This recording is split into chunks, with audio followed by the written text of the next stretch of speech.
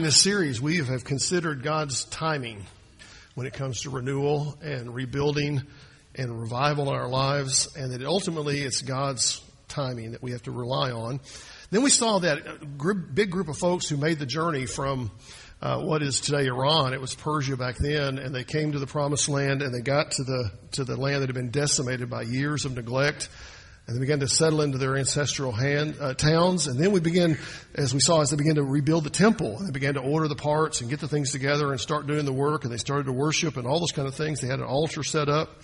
And then last week we saw where the enemies of God, whenever you say, I'm going to get serious about the Lord, the enemies of God seem to rise up, don't they? And they jump in the way, and they want to tear us down, and they want to stop things. And that's what they did. And so at the end of chapter 4, we find that the people of God have had to stop building on the temple.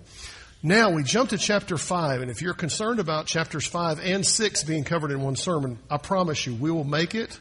And I was reminded it was a bye week for the Cowboys, so it didn't really matter anyway. For those of you who like the Cowboys. All right. So we're going to get through it. But we find ourselves fast forwarding about 16 years. So here's what's happened. They've come to the Promised Land. They've settled in the land. They were starting to build the temple, and then the temple had to stop. Now, if the temple work stops, what do? You don't stop living. You keep on moving. They went to work on their own homes. They worked on their businesses. They worked on their fields. They worked on lots of things. But we come to this chapter in chapter 6 as well. We find that God says, you need to get busy about the things of God. I think if there's one word or one thought for us this morning is this. When God calls us to get busy about the things of God, we need to listen. That's kind of the short version. If you want the short version of the sermon, there it is, okay? But here's what I want you to see. There's 5 parts of this passage I want you to grasp. The first one begins right there in chapter 5 where we read these words. Now the prophets Haggai and Zechariah. You've heard of these guys, right? Old Testament, minor prophets. You probably sit around devotionally reading Haggai all the time. Yeah, me either, okay? But they're in there, and they have an important story to tell. Haggai and Zechariah, the son of Iddo, prophesied to the Jews who were in Judah and Jerusalem in the name of the God of Israel who was over them. Now, what did they do in that moment? Here's what happened. They prophesied. Now, if you look at these two characters, they really had different approaches. One of them was we'll call him a hellfire brimstone kind of guy. He really laid into the Jews. He tore into them, told them what they needed to do. That would be Haggai. The other guy was a little confrontational, but really more of your, let me tell you, this is what we need to do. We need to come alongside you and encourage you, and let's work together and do this. That would be Zechariah. But they both had a word to speak to them.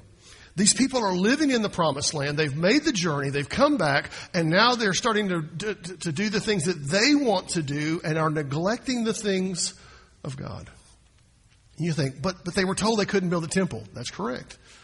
But God says it still needs to be done. And what he's speaking to ultimately is this. Their spiritual lives are beginning to languish. You know that happens, right?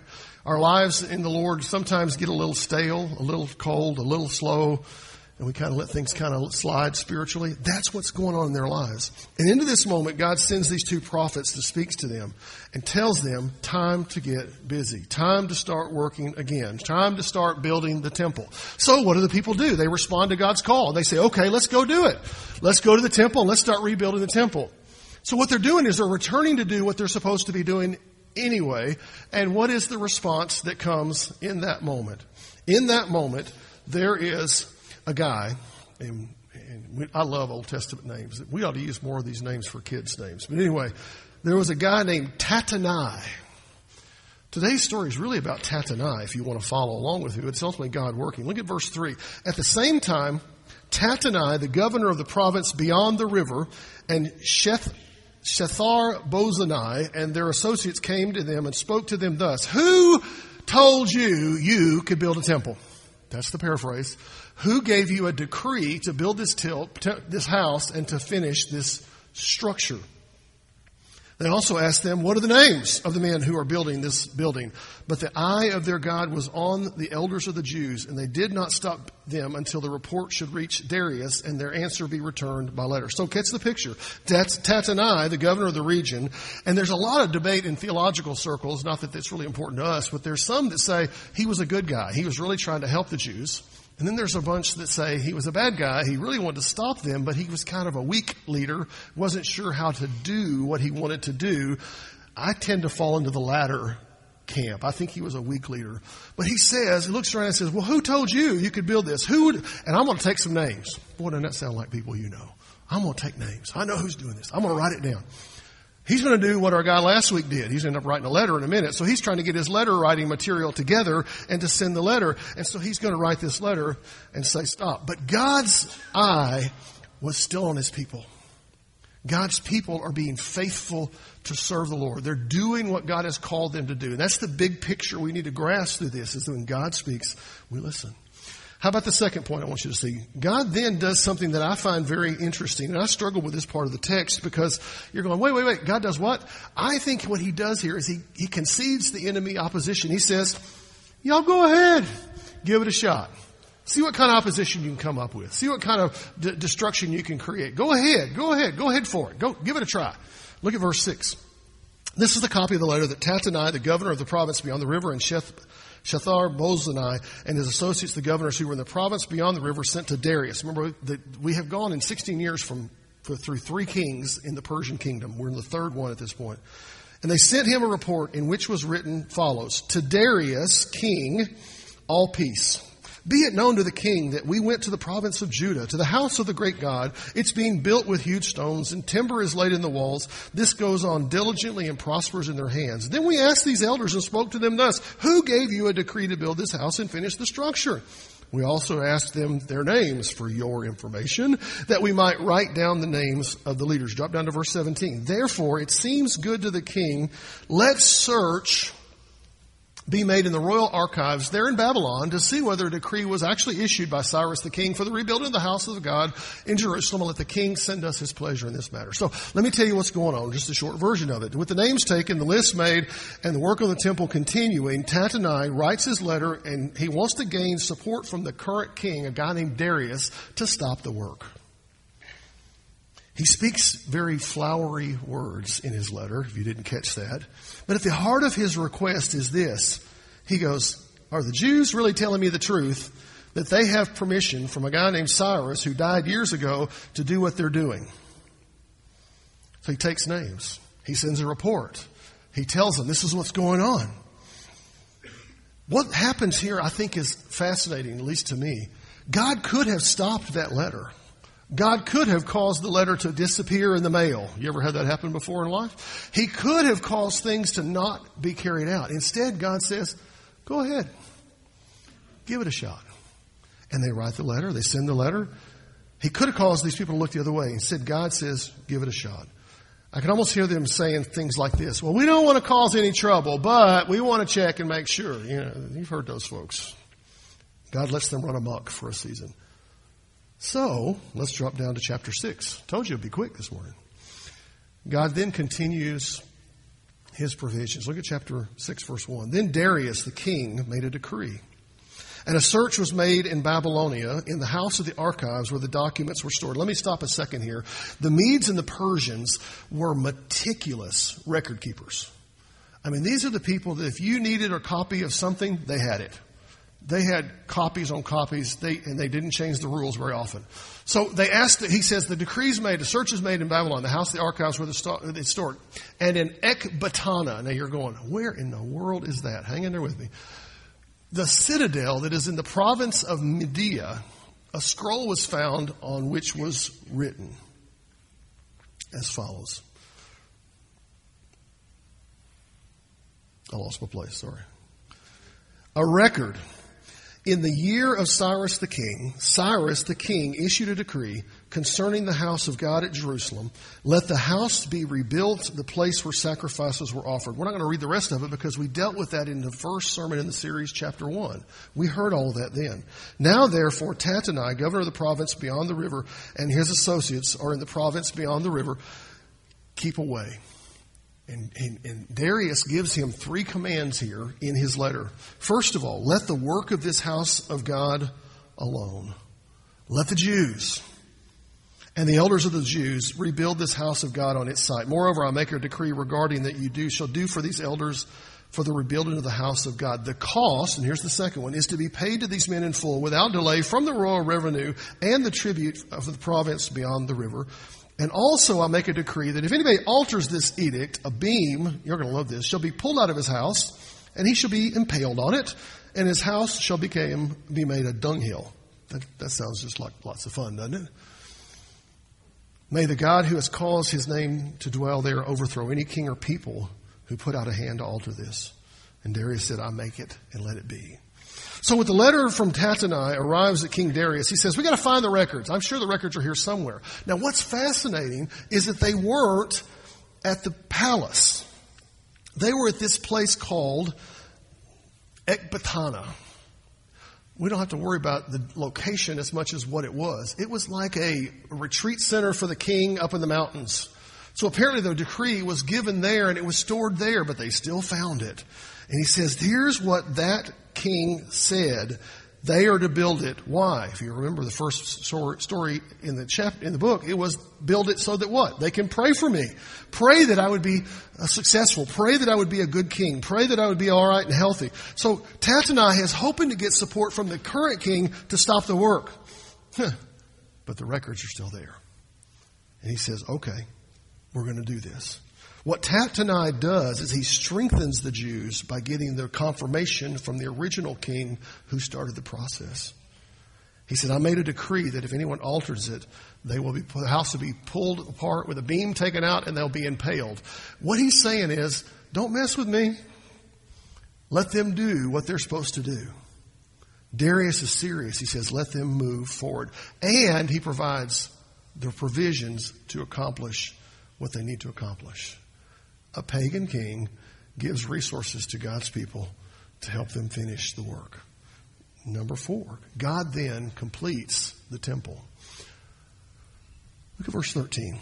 Then according to the word sent by Darius the king, Tattenai, the governor of the province beyond the river, and these other associates, did with all diligence what Darius the king had ordered. And the elders of the Jews built and prospered through the prophesying of Haggai the prophet and Zechariah the son of Iddo.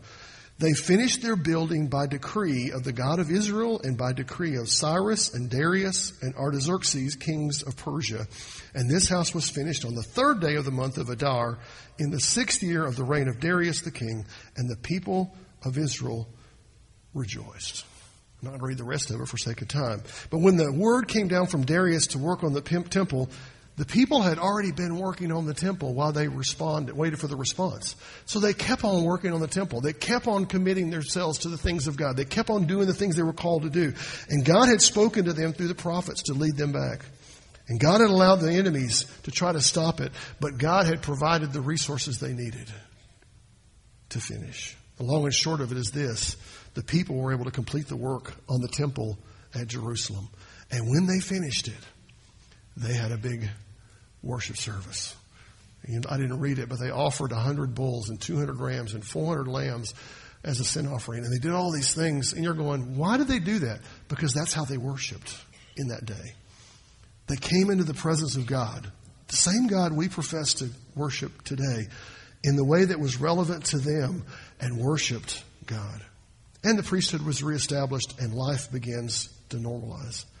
And then finally, what God was celebrated by his people. On the 14th day of the first month, the returned exiles kept the Passover, and the priests and Levites were purified, and they slaughtered the Passover. Now, why does it matter they celebrate the Passover?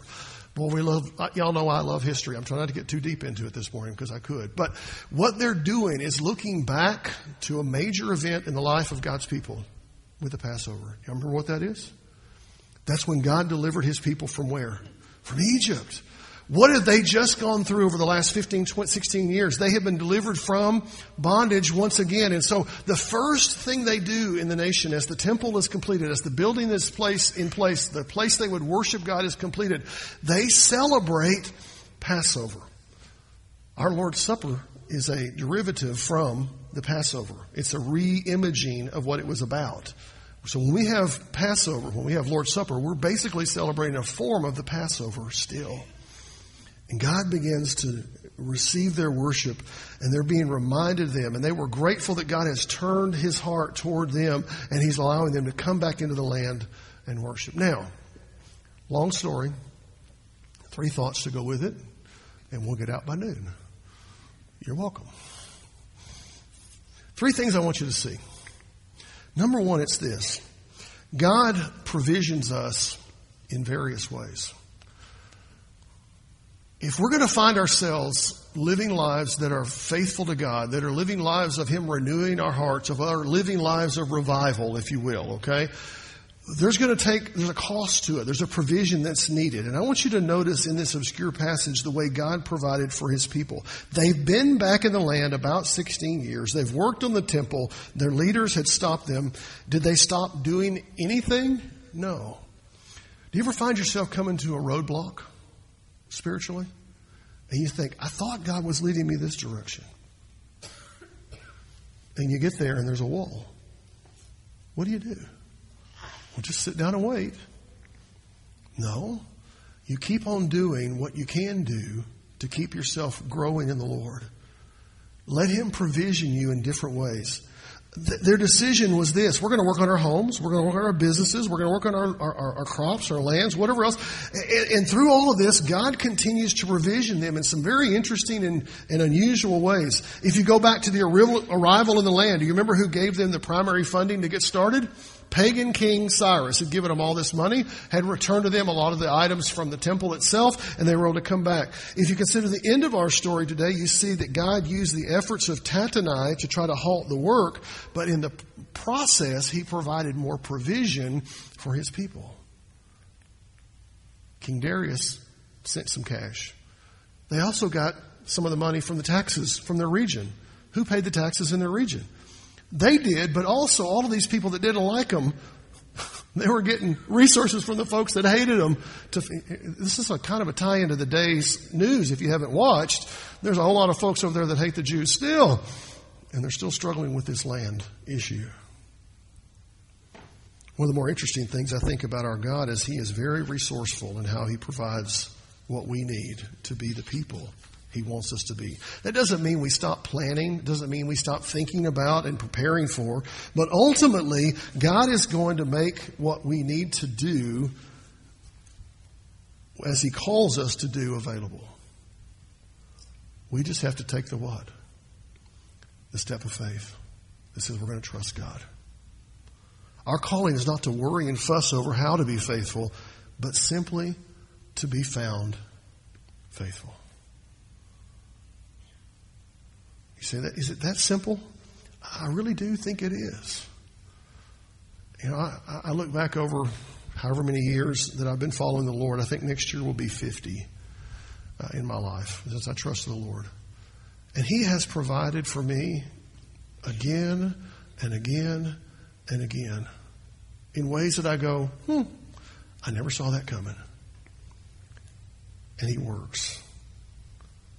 Paul put it this way when he wrote to the church at Colossae. They were a church that needed to be reminded of this, I think, kind of like we do. He said this, whatever you do, work heartily as for the Lord and not for men, knowing that from the Lord you will receive the inheritance as your reward. You're serving the Lord Christ. What he was telling him is this, whether you're a pastor, a banker, a garbage collector, a nurse, or whatever else you happen to do in this life, a teacher, whatever. He says, do it as you're calling to the Lord. Do the very best in that area. Serve the Lord with a heartiness, with a commitment that says, I'm going to be faithful. And I'm going to do what he's called me to do. Our task is to put our whole hearts into whatever God opens the door for us to do. You say, well, I want to do what, don't worry about them. Don't worry about the one, just do what God's called you to do and be faithful there. As we all do that, we find that God works in us, and I think he brings about renewal and revival in our lives. Second thing I want you to see is this. We need to believe that God can actually work through us. This morning, I want to ask you a question. Do you believe, child of God, Christian, this morning, do you believe that God can work in your life and work through you. Some of us sit there and go, oh, I don't know. God, does He know my past? Does He know the mistakes I've made? Does He know the mess I've had? Does He understand? You know what? God knows it better than you know. And He still calls us to be faithful. One of the things I want you to see is this: is the people living in Judah and Benjamin have been dealing with obstacles and struggles for close to 15 years in this land. They came back on faith, and yet things haven't finished at the temple yet. But through it all, they said, okay, we believe that God is going to work. We believe that God's going to work in us. God's going to lead us through it. And I don't think they fully understood the importance of being back in the promised land because they didn't really get what they were there for yet. They were there for what? To be the land and the place through whom the Messiah would come. The one we call Jesus. They've reestablished this place. Now, from our perspective, we can look back into their story and go, oh, that's easy. I see how that was working. God brought them back there. He established the land. He got the people where they needed to be, and the Messiah is going to come. We can see how God orchestrated their return. He rebuilt the temple that would be standing when Jesus stood there someday. That's to serve as the place that He would arrive later. There's something amazing in our lives, my friends, when we grasp the truth. God can do amazing things in our lives even when we don't fully understand it. I think about, I've shared this before, I think, but what I call my spiritual heritage goes back to my grandfather that I never met because he passed away about a year before I was born. But if you go back to his dad, he was a sorry sucker, drunk, cheat and swindle. My grandfather said, that's not going to be my life. I'm going to trust the Lord. I'm going to walk in the things of God. And he said, I'm going to raise my children that way. And he raised the 2 kids that survived that way to be faithful. And I believe I'm a product of that heritage. God said, I'm going to be, my grandfather said, we're going to be faithful. Now, some of you are saying, well, my dad was not very good. Maybe you need to be the first generation. Maybe you be the one that starts the new heritage. But God wants to and can work through us if we let Him do so. We just have to trust Him. Paul wrote to the church in Galatia this notion, and I think it's a thought we need to wrestle with. He said this: I have been crucified with Christ. It's no longer I who live, but Christ who lives in me. And the life I now live in the flesh, I live by faith in the Son of God who loved me and gave Himself for me. Paul was talking about his life, but you know what? He really was talking about our lives. That we're crucified in Christ. We don't live, it's Christ living in us. He's the one who carries us through this life. He's the one that empowers us. He's the one that guides us. He's the one that shows us. But you got to believe that God can work through you. You say, oh no, God can't work through me. God can work through anybody. You included. And then the third thing I want you to see is this. Joy is found in faithful service. Did you notice I didn't write joy is found in perfect service? You know why? Because not one of us is going to be perfect, right? But you can be faithful. You can be faithful. There's a thought I want you to see in this extended passage where the people of God were able to worship. Now, at the temple. That's such a foreign concept to us, isn't it? We think, well, I don't have to go to church to worship God. I can worship God in a boat on the lake. Can't I? You can. I can worship God in the backyard. Yes, I can. But there's something special about God's people coming together and worship. They, however, had to go to the temple. That was how they did it. And they created this spot. But we are going to find joy in serving the Lord. One of the things I've been I can't speak it, but I can say it. One of the things I have become convinced of is the pathway to real joy is not found in getting my way, but in hearing, understanding, and then faithfully responding to God's leading. Because when I find myself in the center of His will, that's where I find joy. Way more than anywhere else. I believe the happiest person is the one who says, I've heard God call me in salvation and I trust Him. And then they take the next step that says this, I'm going to be faithful and follow God in whatever He opens in front of me. Think of it this way. God designed you with certain skills and certain talents and certain abilities and a certain passion. And then when you come to the Lord, He adds on top of that a spiritual gift or two, and He opens those doors for you. You don't know where you're going sometimes. When I was talking with Sue this week about Old New Boston. And Old New Boston's before I lived here. No, it's way back, guys. When I was a kid, 7, 8, 9 years old, I came to New Boston with my daddy and stayed at what is now the Bostonian Inn, because that was the nice hotel back then.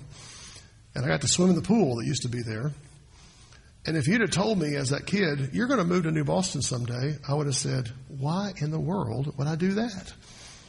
No offense. And here I am, almost a decade in, living here, loving this community, yelling, singing the songs on Friday nights at the football games and all the stuff. God will open the doors for you to be where He wants you to be. And you don't have to worry about the details, guys. Just take Him step by step by step. And when you do that, you will find joy. I think the most joyless people on the planet are those who say, I'm going to do this, but it's not what God has for them. Listen to what Jesus told His disciples. He said this, but it shall not be so among you. Whoever would be great among you must be your servant. And by the way, the Greek word there is diakonos. It's the deacon. It's not an office, it's a function. And whoever will be first among you must be the slave. And that's a word that's translating doulos, which is a person, a bondservant of all. For even the Son of Man came not to be served, but to serve and to give His life as a ransom. What God calls us to do is to follow Him with our whole heart, with our whole life. And that begins with trusting Him in salvation. I get emotional when we have baptism because I'm seeing evidence of God at work. And when I see grown men going through, no offense, ladies, but when I see grown men going through the baptismal waters, I get really excited. As you say, get a man saved, he'll change his family. You get a wife saved, you might change the family. There's something about men stepping up and leading. What a blessing it is to see that. To step into and serve and to follow. And so we listen to the Lord. And so the question I guess I would ask you as we wrap up this morning is this. Have you met the Lord? You go, Ezra leads us to salvation? I think it does. Because what Ezra did in his day, in his people, in that story, is they established the land from where Messiah Jesus would come to provide for you and for me forgiveness of sin. That's the first step. For many of us, that step was done years ago. Now it's the second step or third step or fourth step of saying, God, I want to be faithful to you. I want to serve you. I want to listen to your voice. And that's so foreign in our culture. Our culture says what? I'm the boss. I'm in charge. I run my life. That's not it. And that's not joy. Joy is found in trusting the Lord and following Him. So do you know Him? This is your opportunity to trust Him. Are you walking with Him? Maybe you need to renew your commitment to Him. Let's pray. Father God, we thank you for the opportunity to come into your house this day. To hear songs by children, hear songs by adults, to worship you in music and prayer and giving. And I pray, God, that as we have looked at your word, that you would challenge us to be faithful, to listen to you leading, and to go. Father, we pray your hand on these next few moments. Anyone that needs to respond, we pray that you would let them do that. And we pray that you'd bless us as we go. In Jesus' name, amen.